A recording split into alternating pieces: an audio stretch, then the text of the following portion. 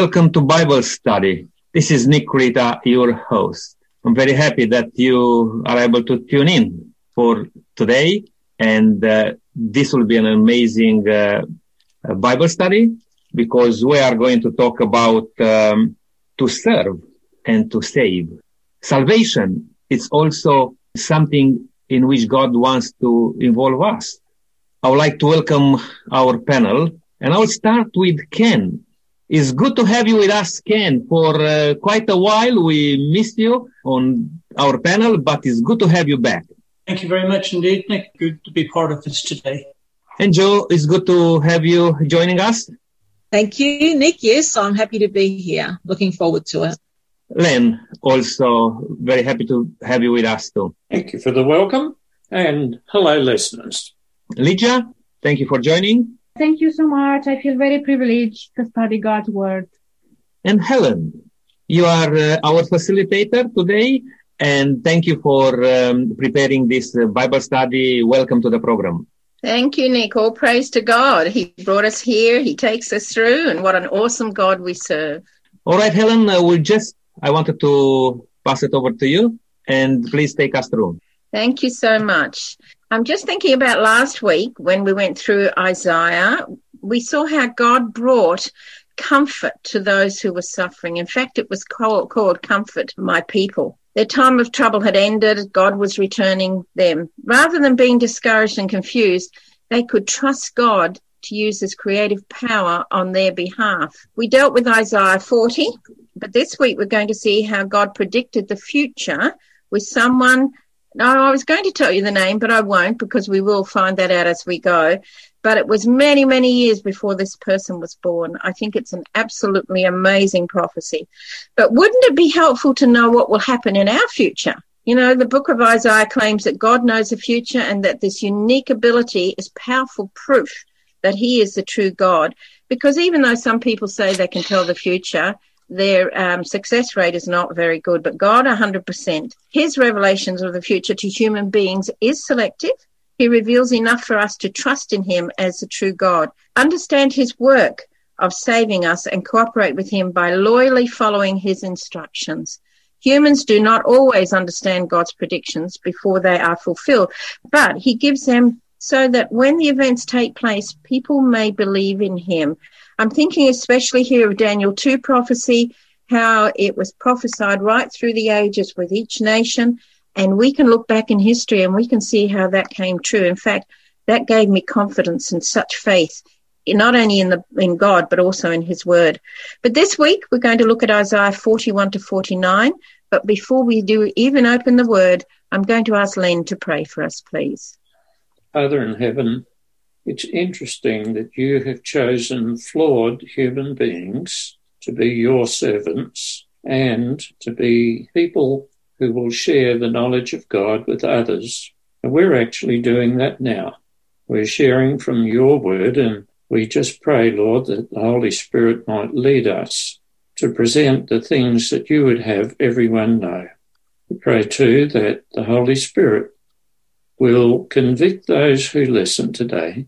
And we invite your blessings on this program and all those who hear our voices today. In Jesus' name, amen. Amen. Thank you so much, Len. Well, Isaiah starts off this time. He's speaking of servants. And let's go and explore as to who these servants are. Joe, would you please read Isaiah 41 verse 8?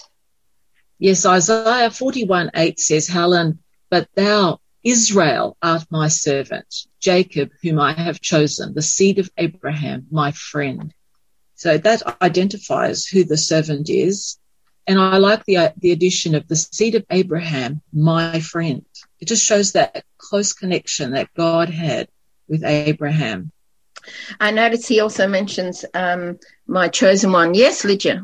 Yes, this verse, it refers to the role of a servant as a nation.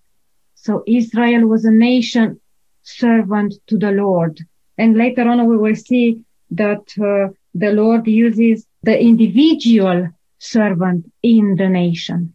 Yes, he does. He uses individuals, and he also used nations. He used kings, and he used not only Christian kings, he used pagan kings as well, which I find extremely interesting in Scripture. Okay. Did God choose Israel through Abraham because the people deserved it? Well, the Lord certainly chose the Israelites, but not because they deserved it. I will read to you from Deuteronomy chapter 7, verses 7 and 8, or 6, 7 and 8, is the Lord addressing the people. He says, "For you are a people holy to the Lord your God.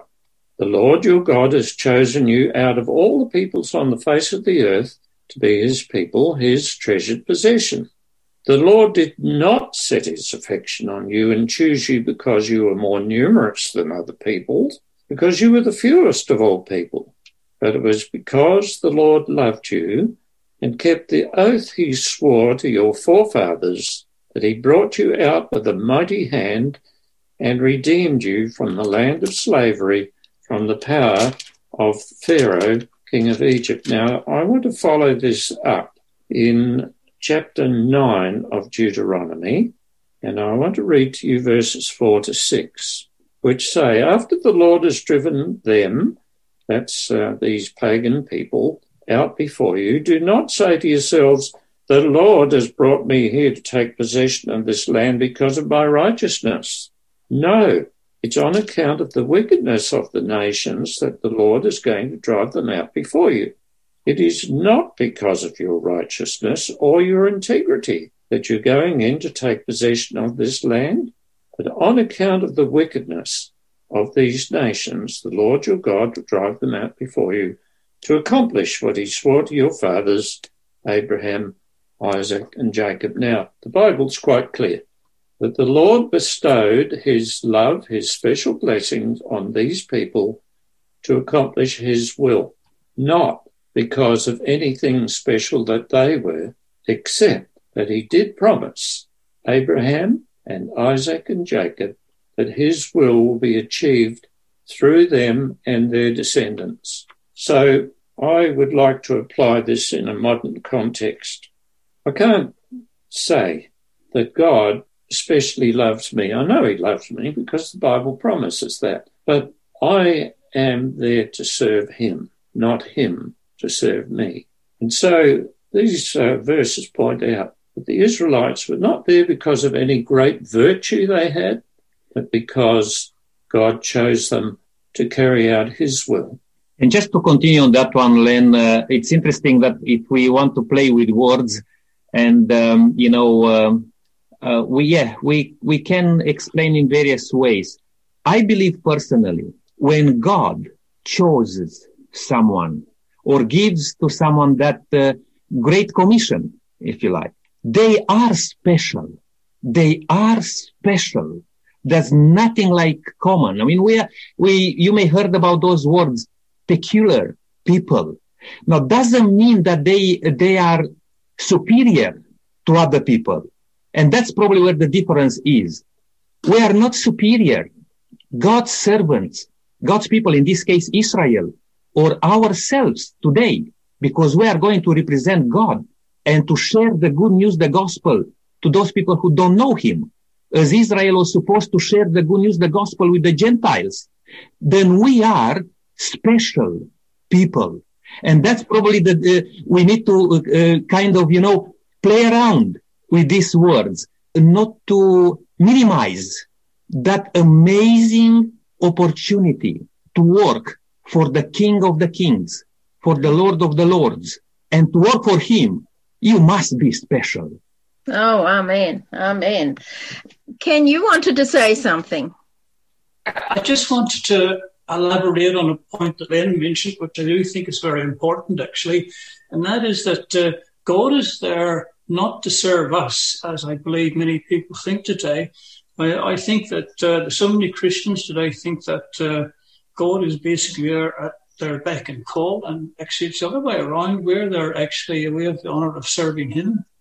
That's true. Thank you for that comment.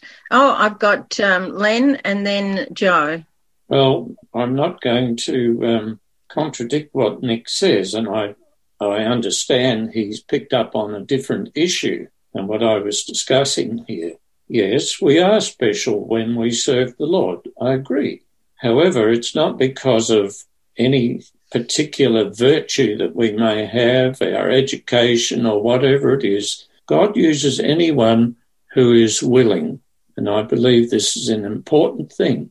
If you are willing, God will use you and you become special because of the fact that you have taken up the cause of God to share his love with other people.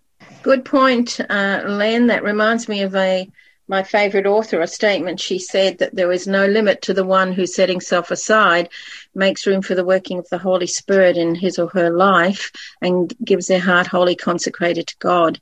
There is no limit, not because we are limitless, but God is limitless. Joe, you wanted to say something. Yes, I understand what both Len and Nick are saying, and I think it is a unique opportunity. It is a calling. It's unique. It's special. It's distinctive. It's remarkable. But in all that, one must keep their perspective and must remain humble.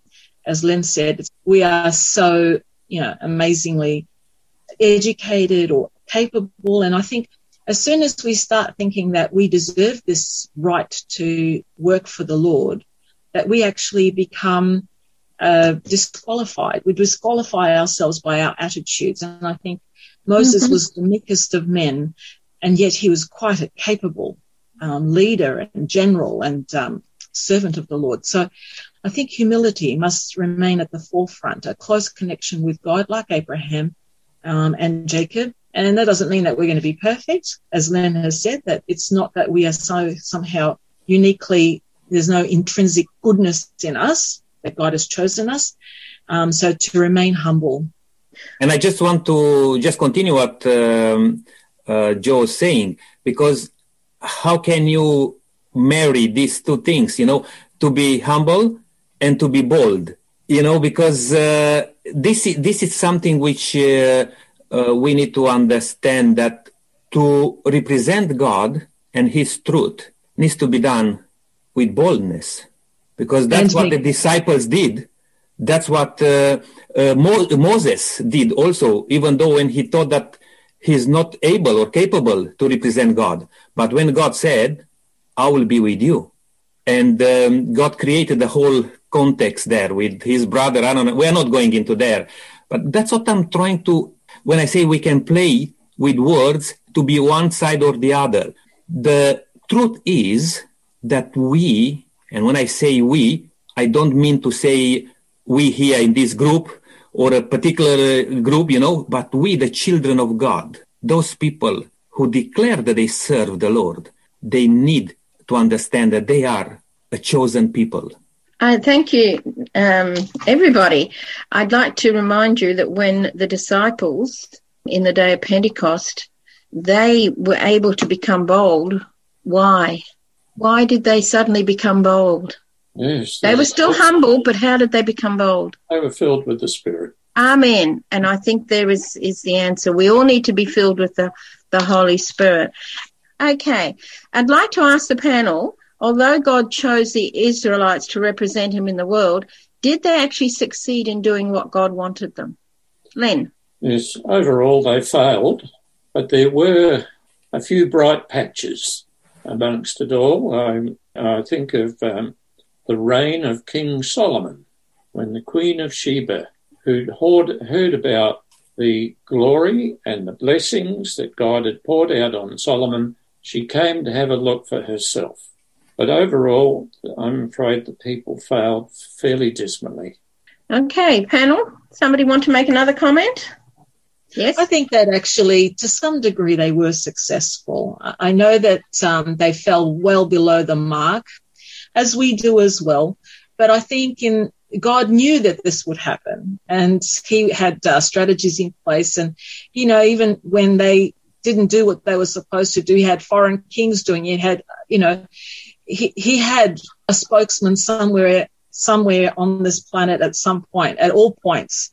And so I think that, Jesus was born on time. Jesus died on time. The plan of salvation was carried out, and that was successful. So they were probably dragged kicking and screaming half the time. But overall, we could say that it was a success, and praise God for that. Thank you, Jo. Lydia? Yes, I think those who followed God's advice and precepts, they succeeded. And yeah, those who were close to heart with God, yeah, definitely they succeeded. And those who departed from God, they failed. Can I just add to that? I agree with what Jo and Lydia said, because God's plan was fulfilled through his people, through Israel. And God's plan is going to be fulfilled through the spiritual Israel. Now, even though Israel is physical, and that's a good lesson for us all, they saw God, and they still, rebelled and walk astray. We need to learn that lesson.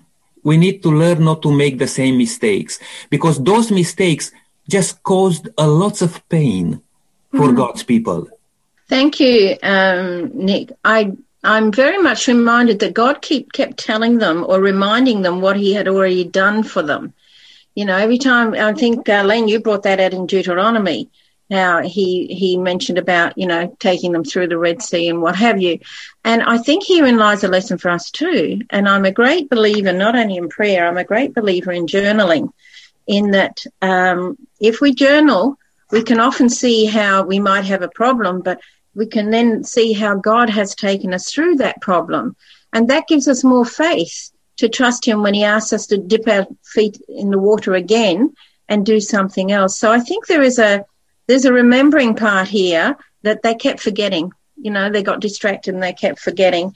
But let's continue. The Bible gives us guidelines on how we too are asked to serve the Lord. So I want to have a look at this, a few of these texts. And so we're going to have a look in Colossians 3:23 and 24. Lydia. Yes, it says, whatever you do, work at it with all your heart, as working for the Lord, not for men, since you know that you will receive an inheritance from the Lord as a reward. It is the Lord Christ you are serving. And I remember that these are the words that my mother told me since I was little. And it resonated in my heart and in my mind till now. So in this way, we are serving the Lord, representing him and his character in serving others. Thank you. That's where our service comes in, doesn't it? Yes. We're actually serving humanity, but it's really through God. And in actual fact, we're serving him. Thank you for that. So we're just going to look at a few texts on how we can serve him, or how are we to serve him. Psalm 100 verse 2. Ken? Yes, this is a very nice psalm, wonderful words. Psalm 100 verse 2, serve the Lord with gladness, come before his presence with singing. I think it makes it very clear here the way we should approach the Lord, which is important. We have to have a good attitude coming to the Lord. And I think sometimes we come before the Lord. Many of us come before the Lord. We have other things on our mind and we're not really fully thinking of the Lord. And perhaps sometimes we forget all the wonderful things he's done for us and all the amazing things he's going to do for us in the future. We should always be happy and glad that we know the Lord and he's interested in us and is looking after us. Bless you for that. I'm very much reminded that some people, they serve the Lord out of duty, and it can become a drudgery. I remember years ago speaking to a particular person who was very upset, felt like she had the whole world on her shoulder and the whole church on her shoulder, and she just grumbled and mumbled. And I finally said to her, I said, look, if you can't serve the Lord cheerfully or happily, step back, because the Lord loves not only a cheerful giver in monetary ways, but a cheerful giver with our service. We've got another text here. So first of all, we need to serve the Lord with the right attitude. Thank you, Ken, for that. Nick, Matthew 4:10, can you share that one with us, please? Yes, Helen. And this passage is in the context of Jesus' temptation. And it's interesting that in verse 10, Jesus says, "Get out of here, Satan." Jesus told him, "For the scriptures say, you must worship the Lord, your God, and serve him only." We know from the Bible that we cannot serve two masters. And we are into this temptation every day to serve, even ourselves, to serve whatever we like, or to serve, as it says in verse 10, the last part, to serve only your God, the living God. And the rest of it will fall in place because God said, if you follow me, if you keep my commandments, you serve me, everything else will be given to you what you need. Thank you, Nick. It's serving him exclusively, isn't it? And by the way, that also means we don't serve ourselves.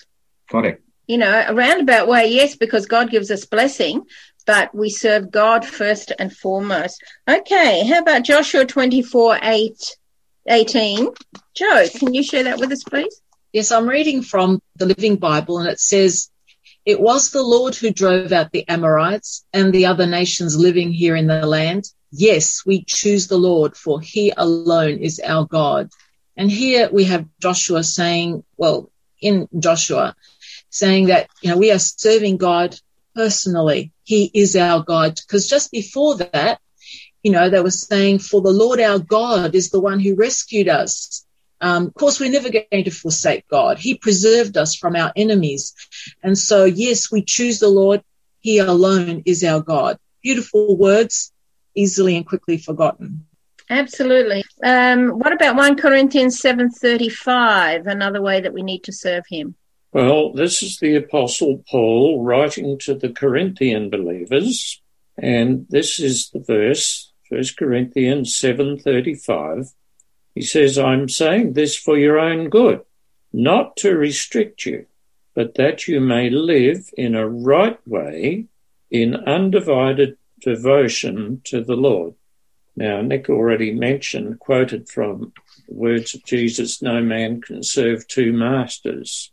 And this applies to everybody, including those Corinthian believers back then, to live in a right way, in undivided devotion to the Lord. You can't serve self or God effectively when you're trying to do both. It has to be God first.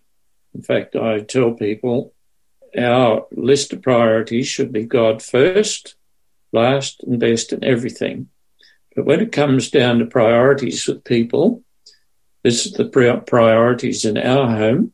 God first, each other second, family third, other people afterwards. I don't know where self comes in here, but this is the outward serving. So we must serve God without being distracted by other things. Thank you, Len. I heard another acronym once, to have joy, J-O-Y, we need to serve Jesus first, others next, and yourself last. And that's just another way of saying it. But there's a text which I absolutely love in Joshua, and it tells us that we have a choice.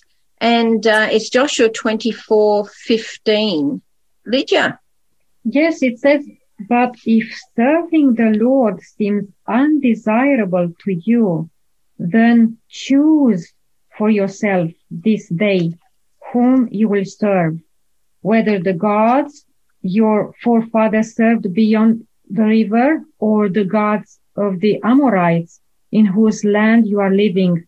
But as for me and my household, we will serve the Lord."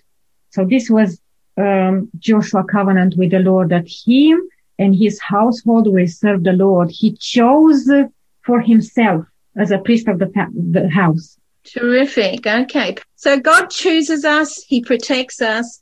And we also have a very great promise. This is one that my second mum was her absolute favorite, Isaiah 41, verse 10. But we're going to read Isaiah 41, 9 and 10. Just share with us the promise, Len. Here's the Lord through Isaiah addressing the people of Israel. And he says, "I took you from the ends of the earth, from its farthest corners I called you. I said, you are my servant. I have chosen you and have not rejected you. So do not fear, for I am with you. Do not be dismayed, for I am your God. I will strengthen you and help you. I will uphold you with my righteous right hand. You know, although the Israelites, to a very large degree, didn't serve the Lord with all their hearts, and as I said earlier, probably failed in their mission rather miserably, still God chose them, and God chooses us. We are flawed. All of us have sinned and come short of the glory of God, and yet he still uses us to share with others. And sometimes we might feel, oh, this task is too big for me. But the Lord gives us this promise, don't fear, for I am with you. So what does that mean? Well, God is infinite. He has infinite power and everything. So it's like having a huge resource to help us. I will strengthen you and help you. I will uphold you. So this is a beautiful promise given to these people. And it also applies to his servants of any day and age, including right now. Thank you so much, Nick. You wanted to say something? Yeah, I just feel like to say something here in regards to a servant. Because probably we can be tempted to think that to be a servant means to be like a slave, or to, the difference. In the case we are talking today, this is the privilege to serve the Almighty God, the King of the Kings. This is a privilege to be his servant.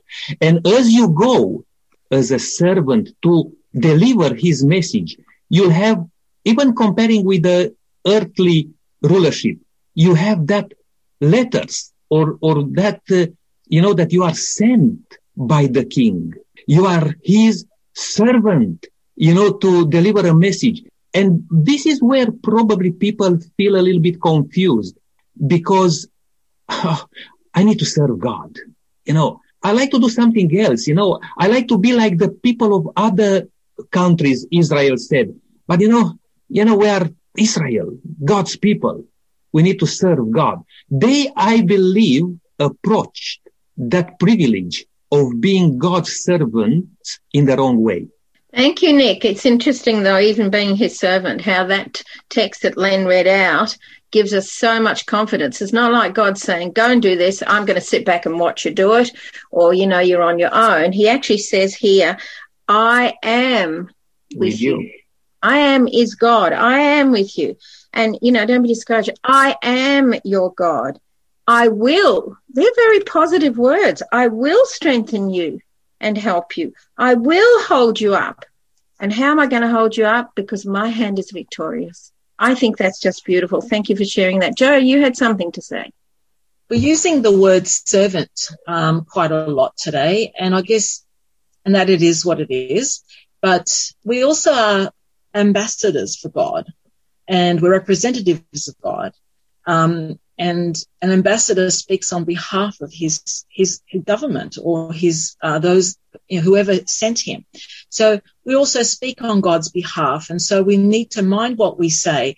So it's not just a matter of servants, because these days a servant has, probably a very low social status, in the world today. However, in serving God, it's an elevated position. It is an ambassador and a representative. So it's not demeaning to serve God, because God uplifts us from where we are to a higher plane, more higher plane than we can imagine. As you have alluded to earlier, from your favorite author, Helen, do you remember? You were saying that higher than any, plans or thoughts that we might have, God has these aspirations for his children, for his servants, his ambassadors, representatives on this planet. So I think if we keep that in mind, it's a more positive outlook, I suppose, in the modern mindset. Yeah, that's what I was going to say in regard to service, because I had the privilege to serve my country in the army. And that was a privilege and an honor to serve. It's not like as the connotation of the lowest status, the servants, thinking of those people who are not important. No, you have the privilege to serve. Good point. We have a privilege to serve Jesus, don't we? Well, we're just going to talk about the second servant, the other servant, in Isaiah 42, 1-7. Ken, would you kick us off, please, with Isaiah 42, verse 1? Sure. And I'm reading from the King James Version here. Behold my servant, whom I uphold, mine elect, in whom my soul delighteth. I have put my spirit upon him. He shall bring forth judgment to the Gentiles. Okay, we're going to have a look through some characteristics of who this particular servant is. So we're going to start in Isaiah 42, verse 1, and see, we're going to look at the first part to start with. Ken, can you read, please, the first part again of Isaiah 42, 1 for us, and then follow it with Acts 10:38. Behold my servant, whom I uphold, mine elect, in whom my soul delighteth. I have put my spirit upon him. He shall bring forth judgment to the Gentiles. And if we look at Acts chapter 10 and 38,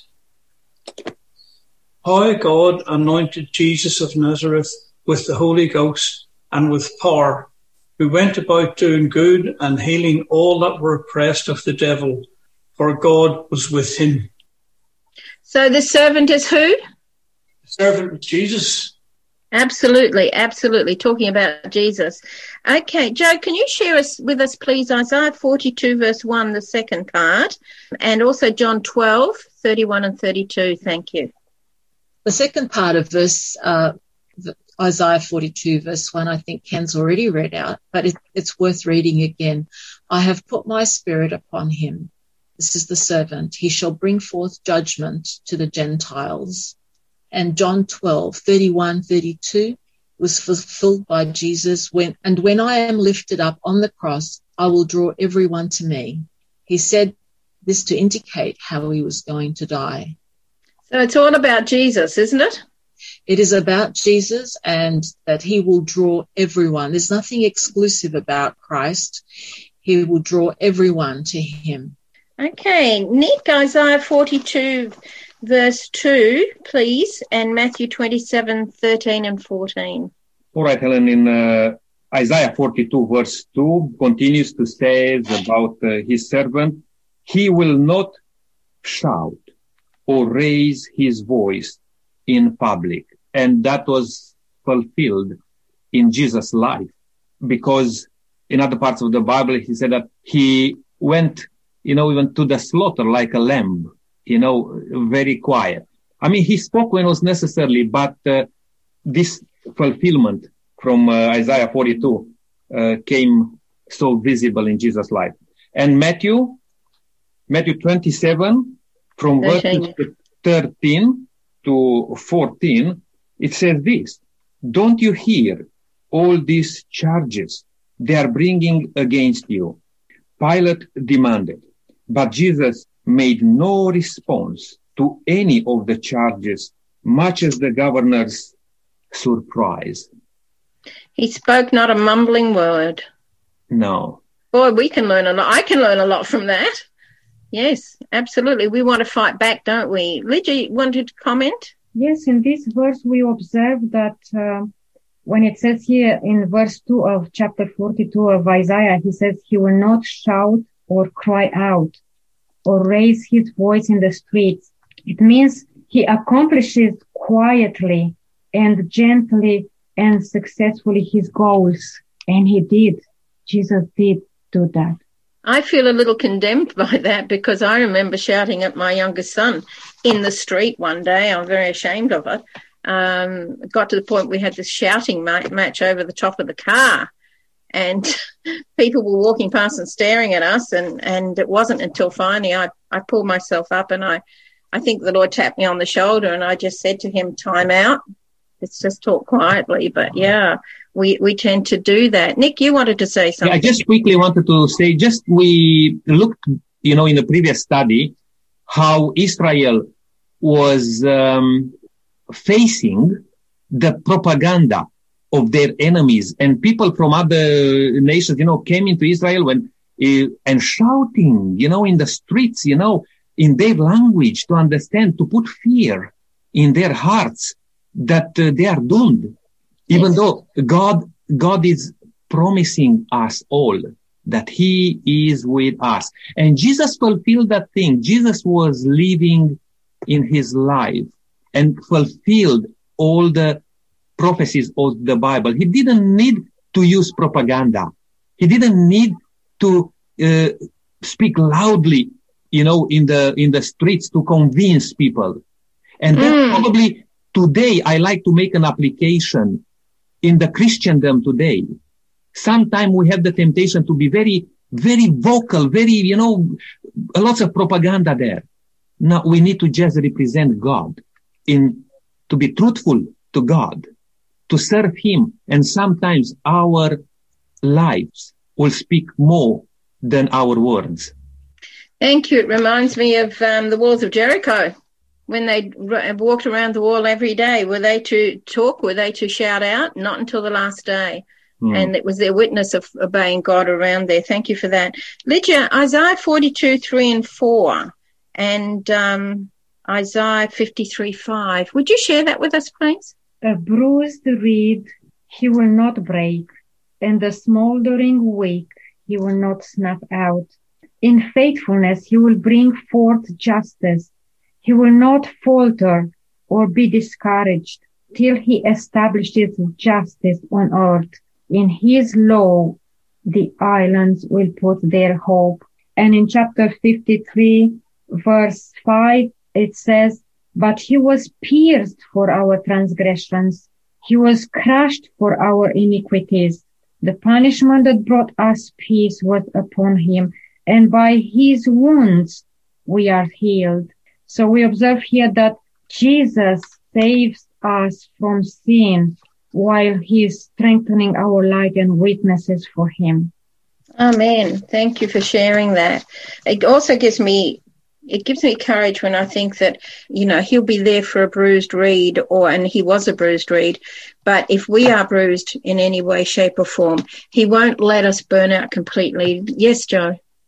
When I read this text, I picture in my mind that someone who's trying to start a fire, and there's just a bit of smoking twig and there is God, he's blowing across this smoking flax, trying to reignite the breath of life into his people to try and get the fire going again. And so we show, to me, it tells me that God is so interested in recreating, in rejuvenating life, in restoring rather than punishing, destroying. He wants all to come to him, so much so that he is there hovering over this smoking flax, breathing the breath of life, hoping that it will reignite. Yeah, bless you for that. So true. Len, as we move on, we're on to Isaiah 42, verse 6.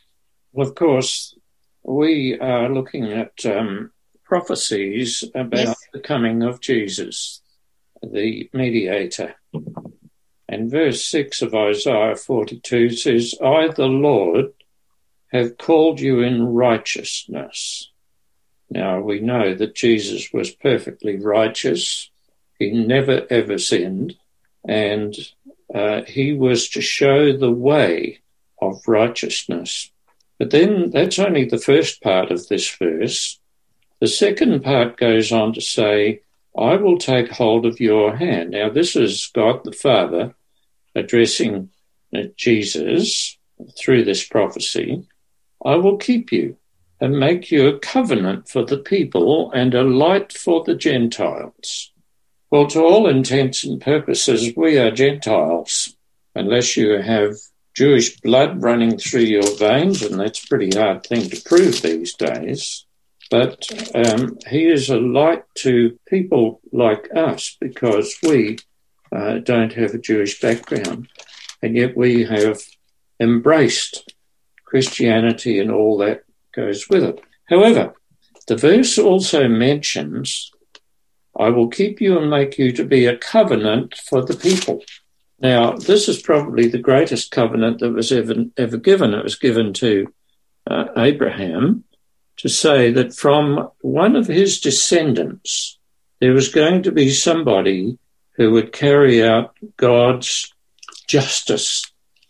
And this, of course, is talking about Jesus. And if you want to read that, and I was just busily trying to look it up, I think it's Genesis chapter 17, that Jesus would come and he would bring justice to the people. So Jesus would be our perfect substitute, our sacrifice, our saviour, and he would be a mediator of the covenant. Now, there were two covenants. There was an old covenant and a new covenant. They differed very slightly. The new covenant is found in Hebrews chapter 9 and verse 15. Oh, no, it's not, but I'm reading about it. For this reason, Christ is the mediator of a new covenant. And here it comes, that those who are called may receive the promised eternal inheritance. Now these has died as a ransom to set them free from the sins committed under the first covenant. Just quickly, the major difference between the first and the new covenant. The first covenant applied to the Israelites as a nation, but the new covenant applies to people as individuals.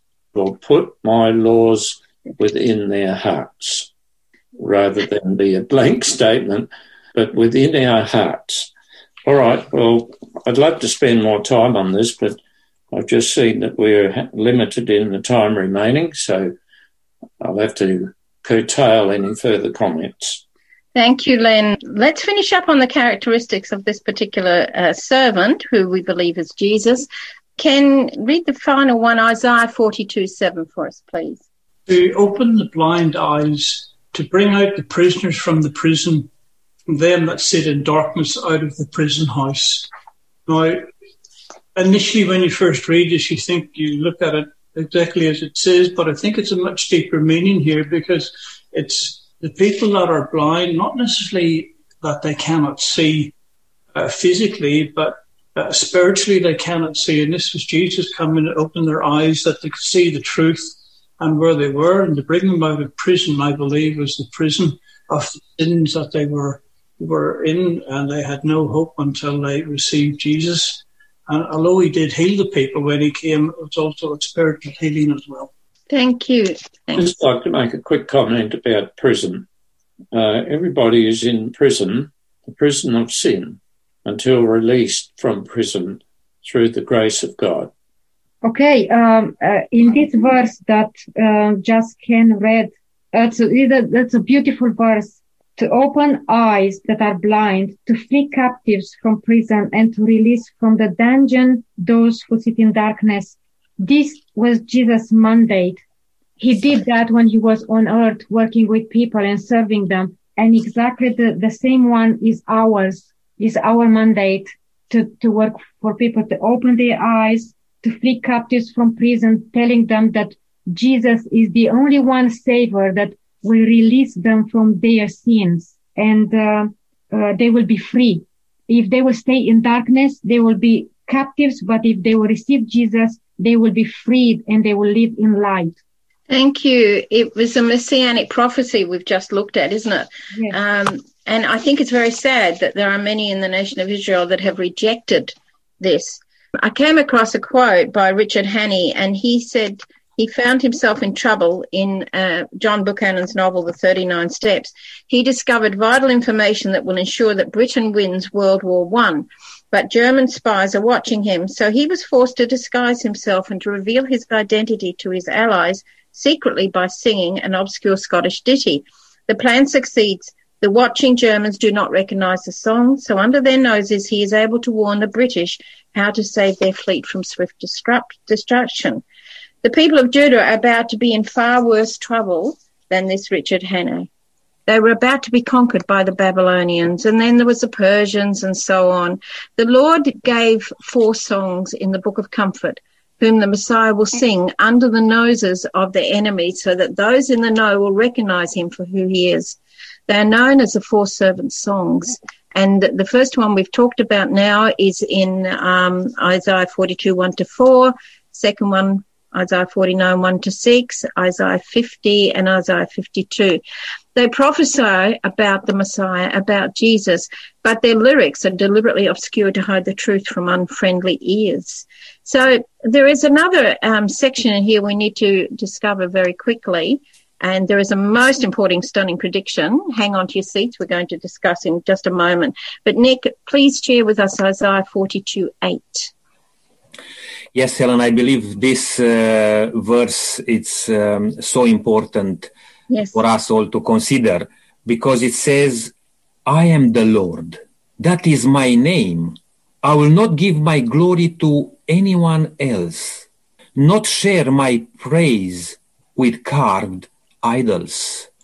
And I want to make a comment here, because the temptation is to follow good people, good men, gurus, leaders, whatever in this world. But God is clearly telling us that He is the only God. He doesn't want to share that, His name and His glory with anybody else or anything else, like any idols and anything which we may come across in between me and Him. Oh, amen. Absolutely. Len?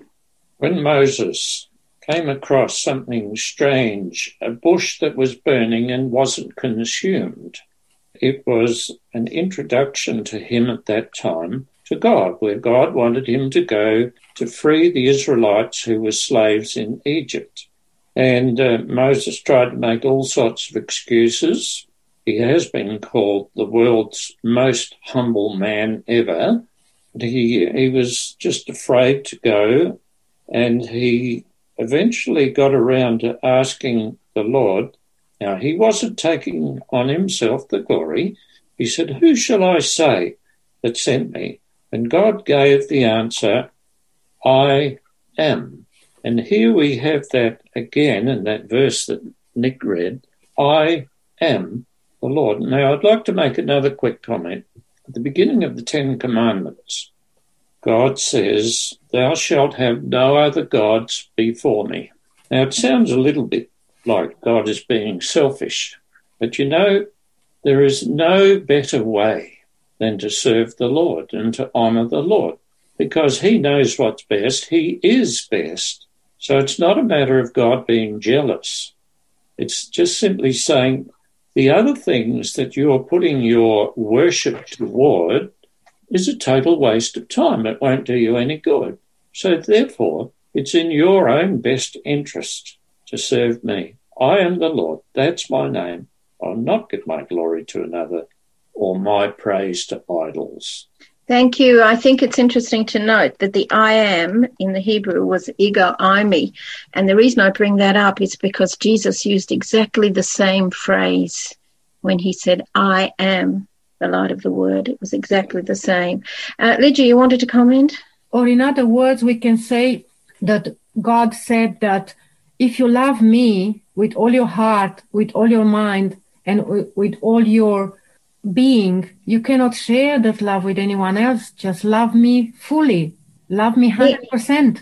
Thank you, Lydia. The interesting thing about that is in loving God, you can't help but, like the letter L for love, the love then flows back to you and then out to others. You will automatically love others through God.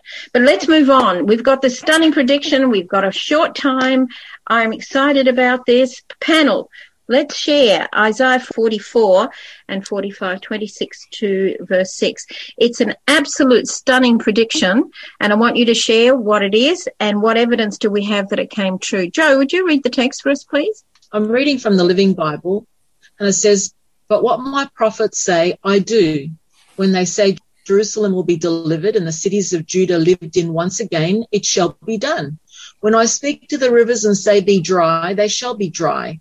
When I say of Cyrus, he is my shepherd, he will certainly do as I say, and Jerusalem will be rebuilt and the temple restored, for I have spoken it.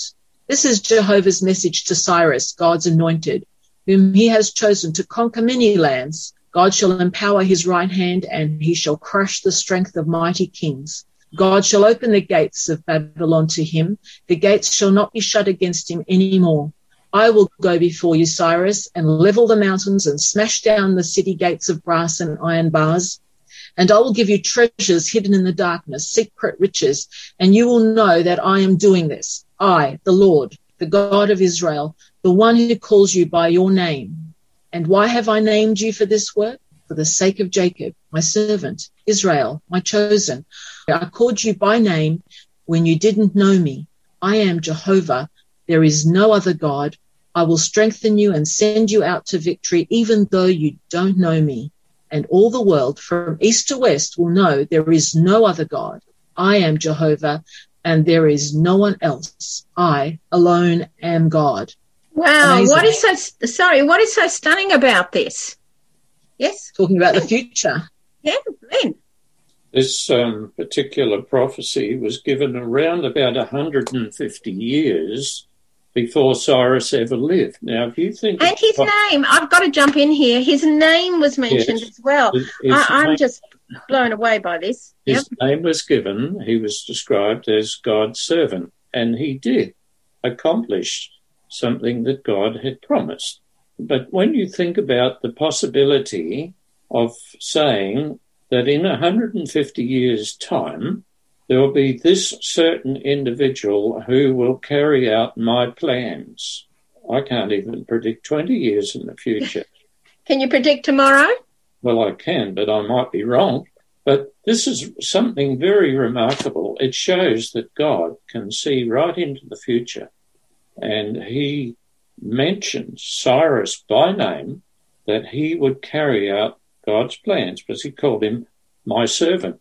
The point that I get here, and I think this is rather remarkable, Cyrus was God's servant, Moses was God's servant, Paul was God's servant.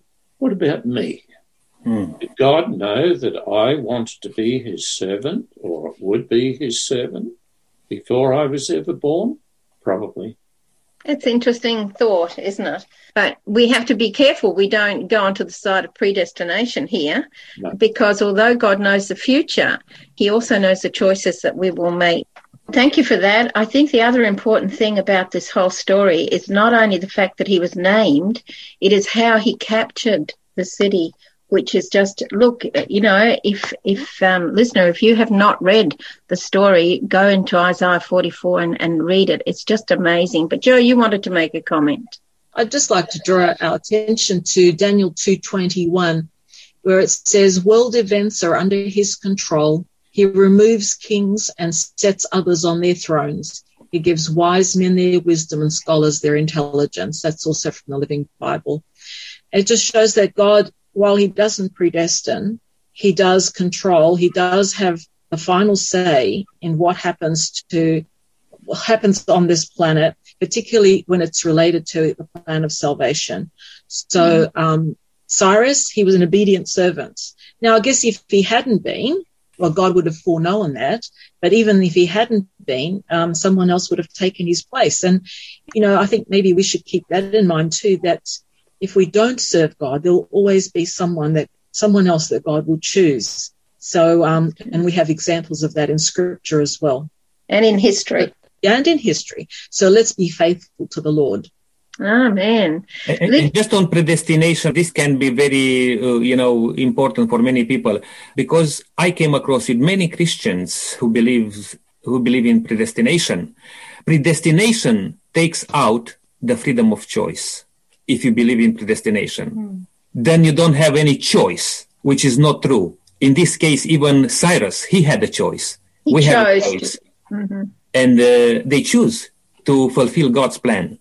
Mm-hmm. Now, God is omniscient. He knows everything from the beginning to the end, but he is not predestined things to happen. Yes, that's true. Len? Yes, a very quick comment. I'm aware too that there are people who believe that God has a list and he picks out various ones and they are the redeemed, regardless of all the choices that God gives people. This particular belief is called particular redemption, and I believe it's false teaching, because if we go back to John 3:16, the verse says, whosoever believes in him. That gives us the choice, not God the choice. I believe God wants everybody in his kingdom, And he chooses everybody. Nobody is excluded. But God can't force us to believe and to accept what's been done for us. So therefore, this belief in particular redemption is false, based on just one verse, and plenty of other verses to go with it. It's up to us to make that choice in order to have redemption. Thank you. Let's wrap up. Lydia, we have a quote from Matthew Henry. Could you share that with us and wrap up this part about Cyrus for us, please?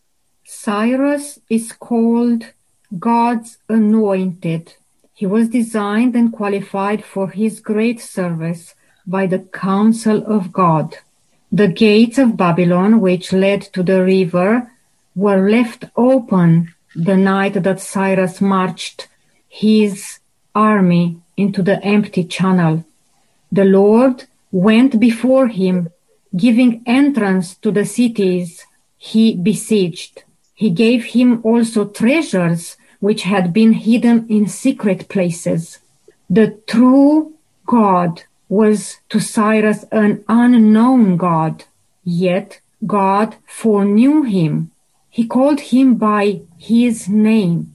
The exact fulfillment of this must have shown Cyrus that Jehovah was the only true God, and that it was for the sake of Israel that he was prospered. In all the changes of states and kingdoms, God works out the good of his church. Thank you so much. I think we need to wrap it up now, panel. I appreciate all your comments, and I'm going to ask Ken to give us just a very brief summary of our study today and then finish with prayer for us. Thank you. Well, deliverance requires a deliverer. God's servant nation would be delivered by two deliverers, Cyrus, who would set up the captives free from Babylonian exile, and an unnamed servant, whose identity as the Messiah is progressively revealed. This servant would restore justice and bring the community of survivors back to God. And as we have seen today, that servant was Jesus Christ. Heavenly Father, Lord God, we thank you for this wonderful words we have shared today over the earth. We thank you, Lord God, for all the wisdom that's in these words and the information, Lord God, that proves beyond a doubt that you and Jesus are with all your people today, and that you want everyone on the heavens to turn to you. Just pray, Lord God, that all the listeners, Heavenly Father, would look into these things and check them out for themselves. We know, Heavenly Father, the world is a mess at the moment and getting worse. Time is running short.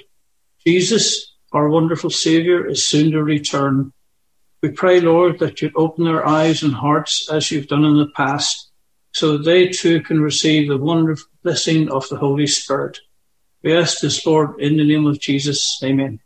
Amen. Thank you, everyone, for participating today to this Bible study. It was very important and maybe, not that easy to grasp everything there. But one thing which remains with me is that if I choose to serve God, then I will be in God's plan to save others. This is not only for myself. This is for everybody else. What a privilege to be enrolled in this mission, to say so, to save the world, to save others. And we are inviting you to come back with us again when we are going to look into another interesting topic, doing the unthinkable. Until then, may God richly bless you and continue to walk in the footsteps of Jesus.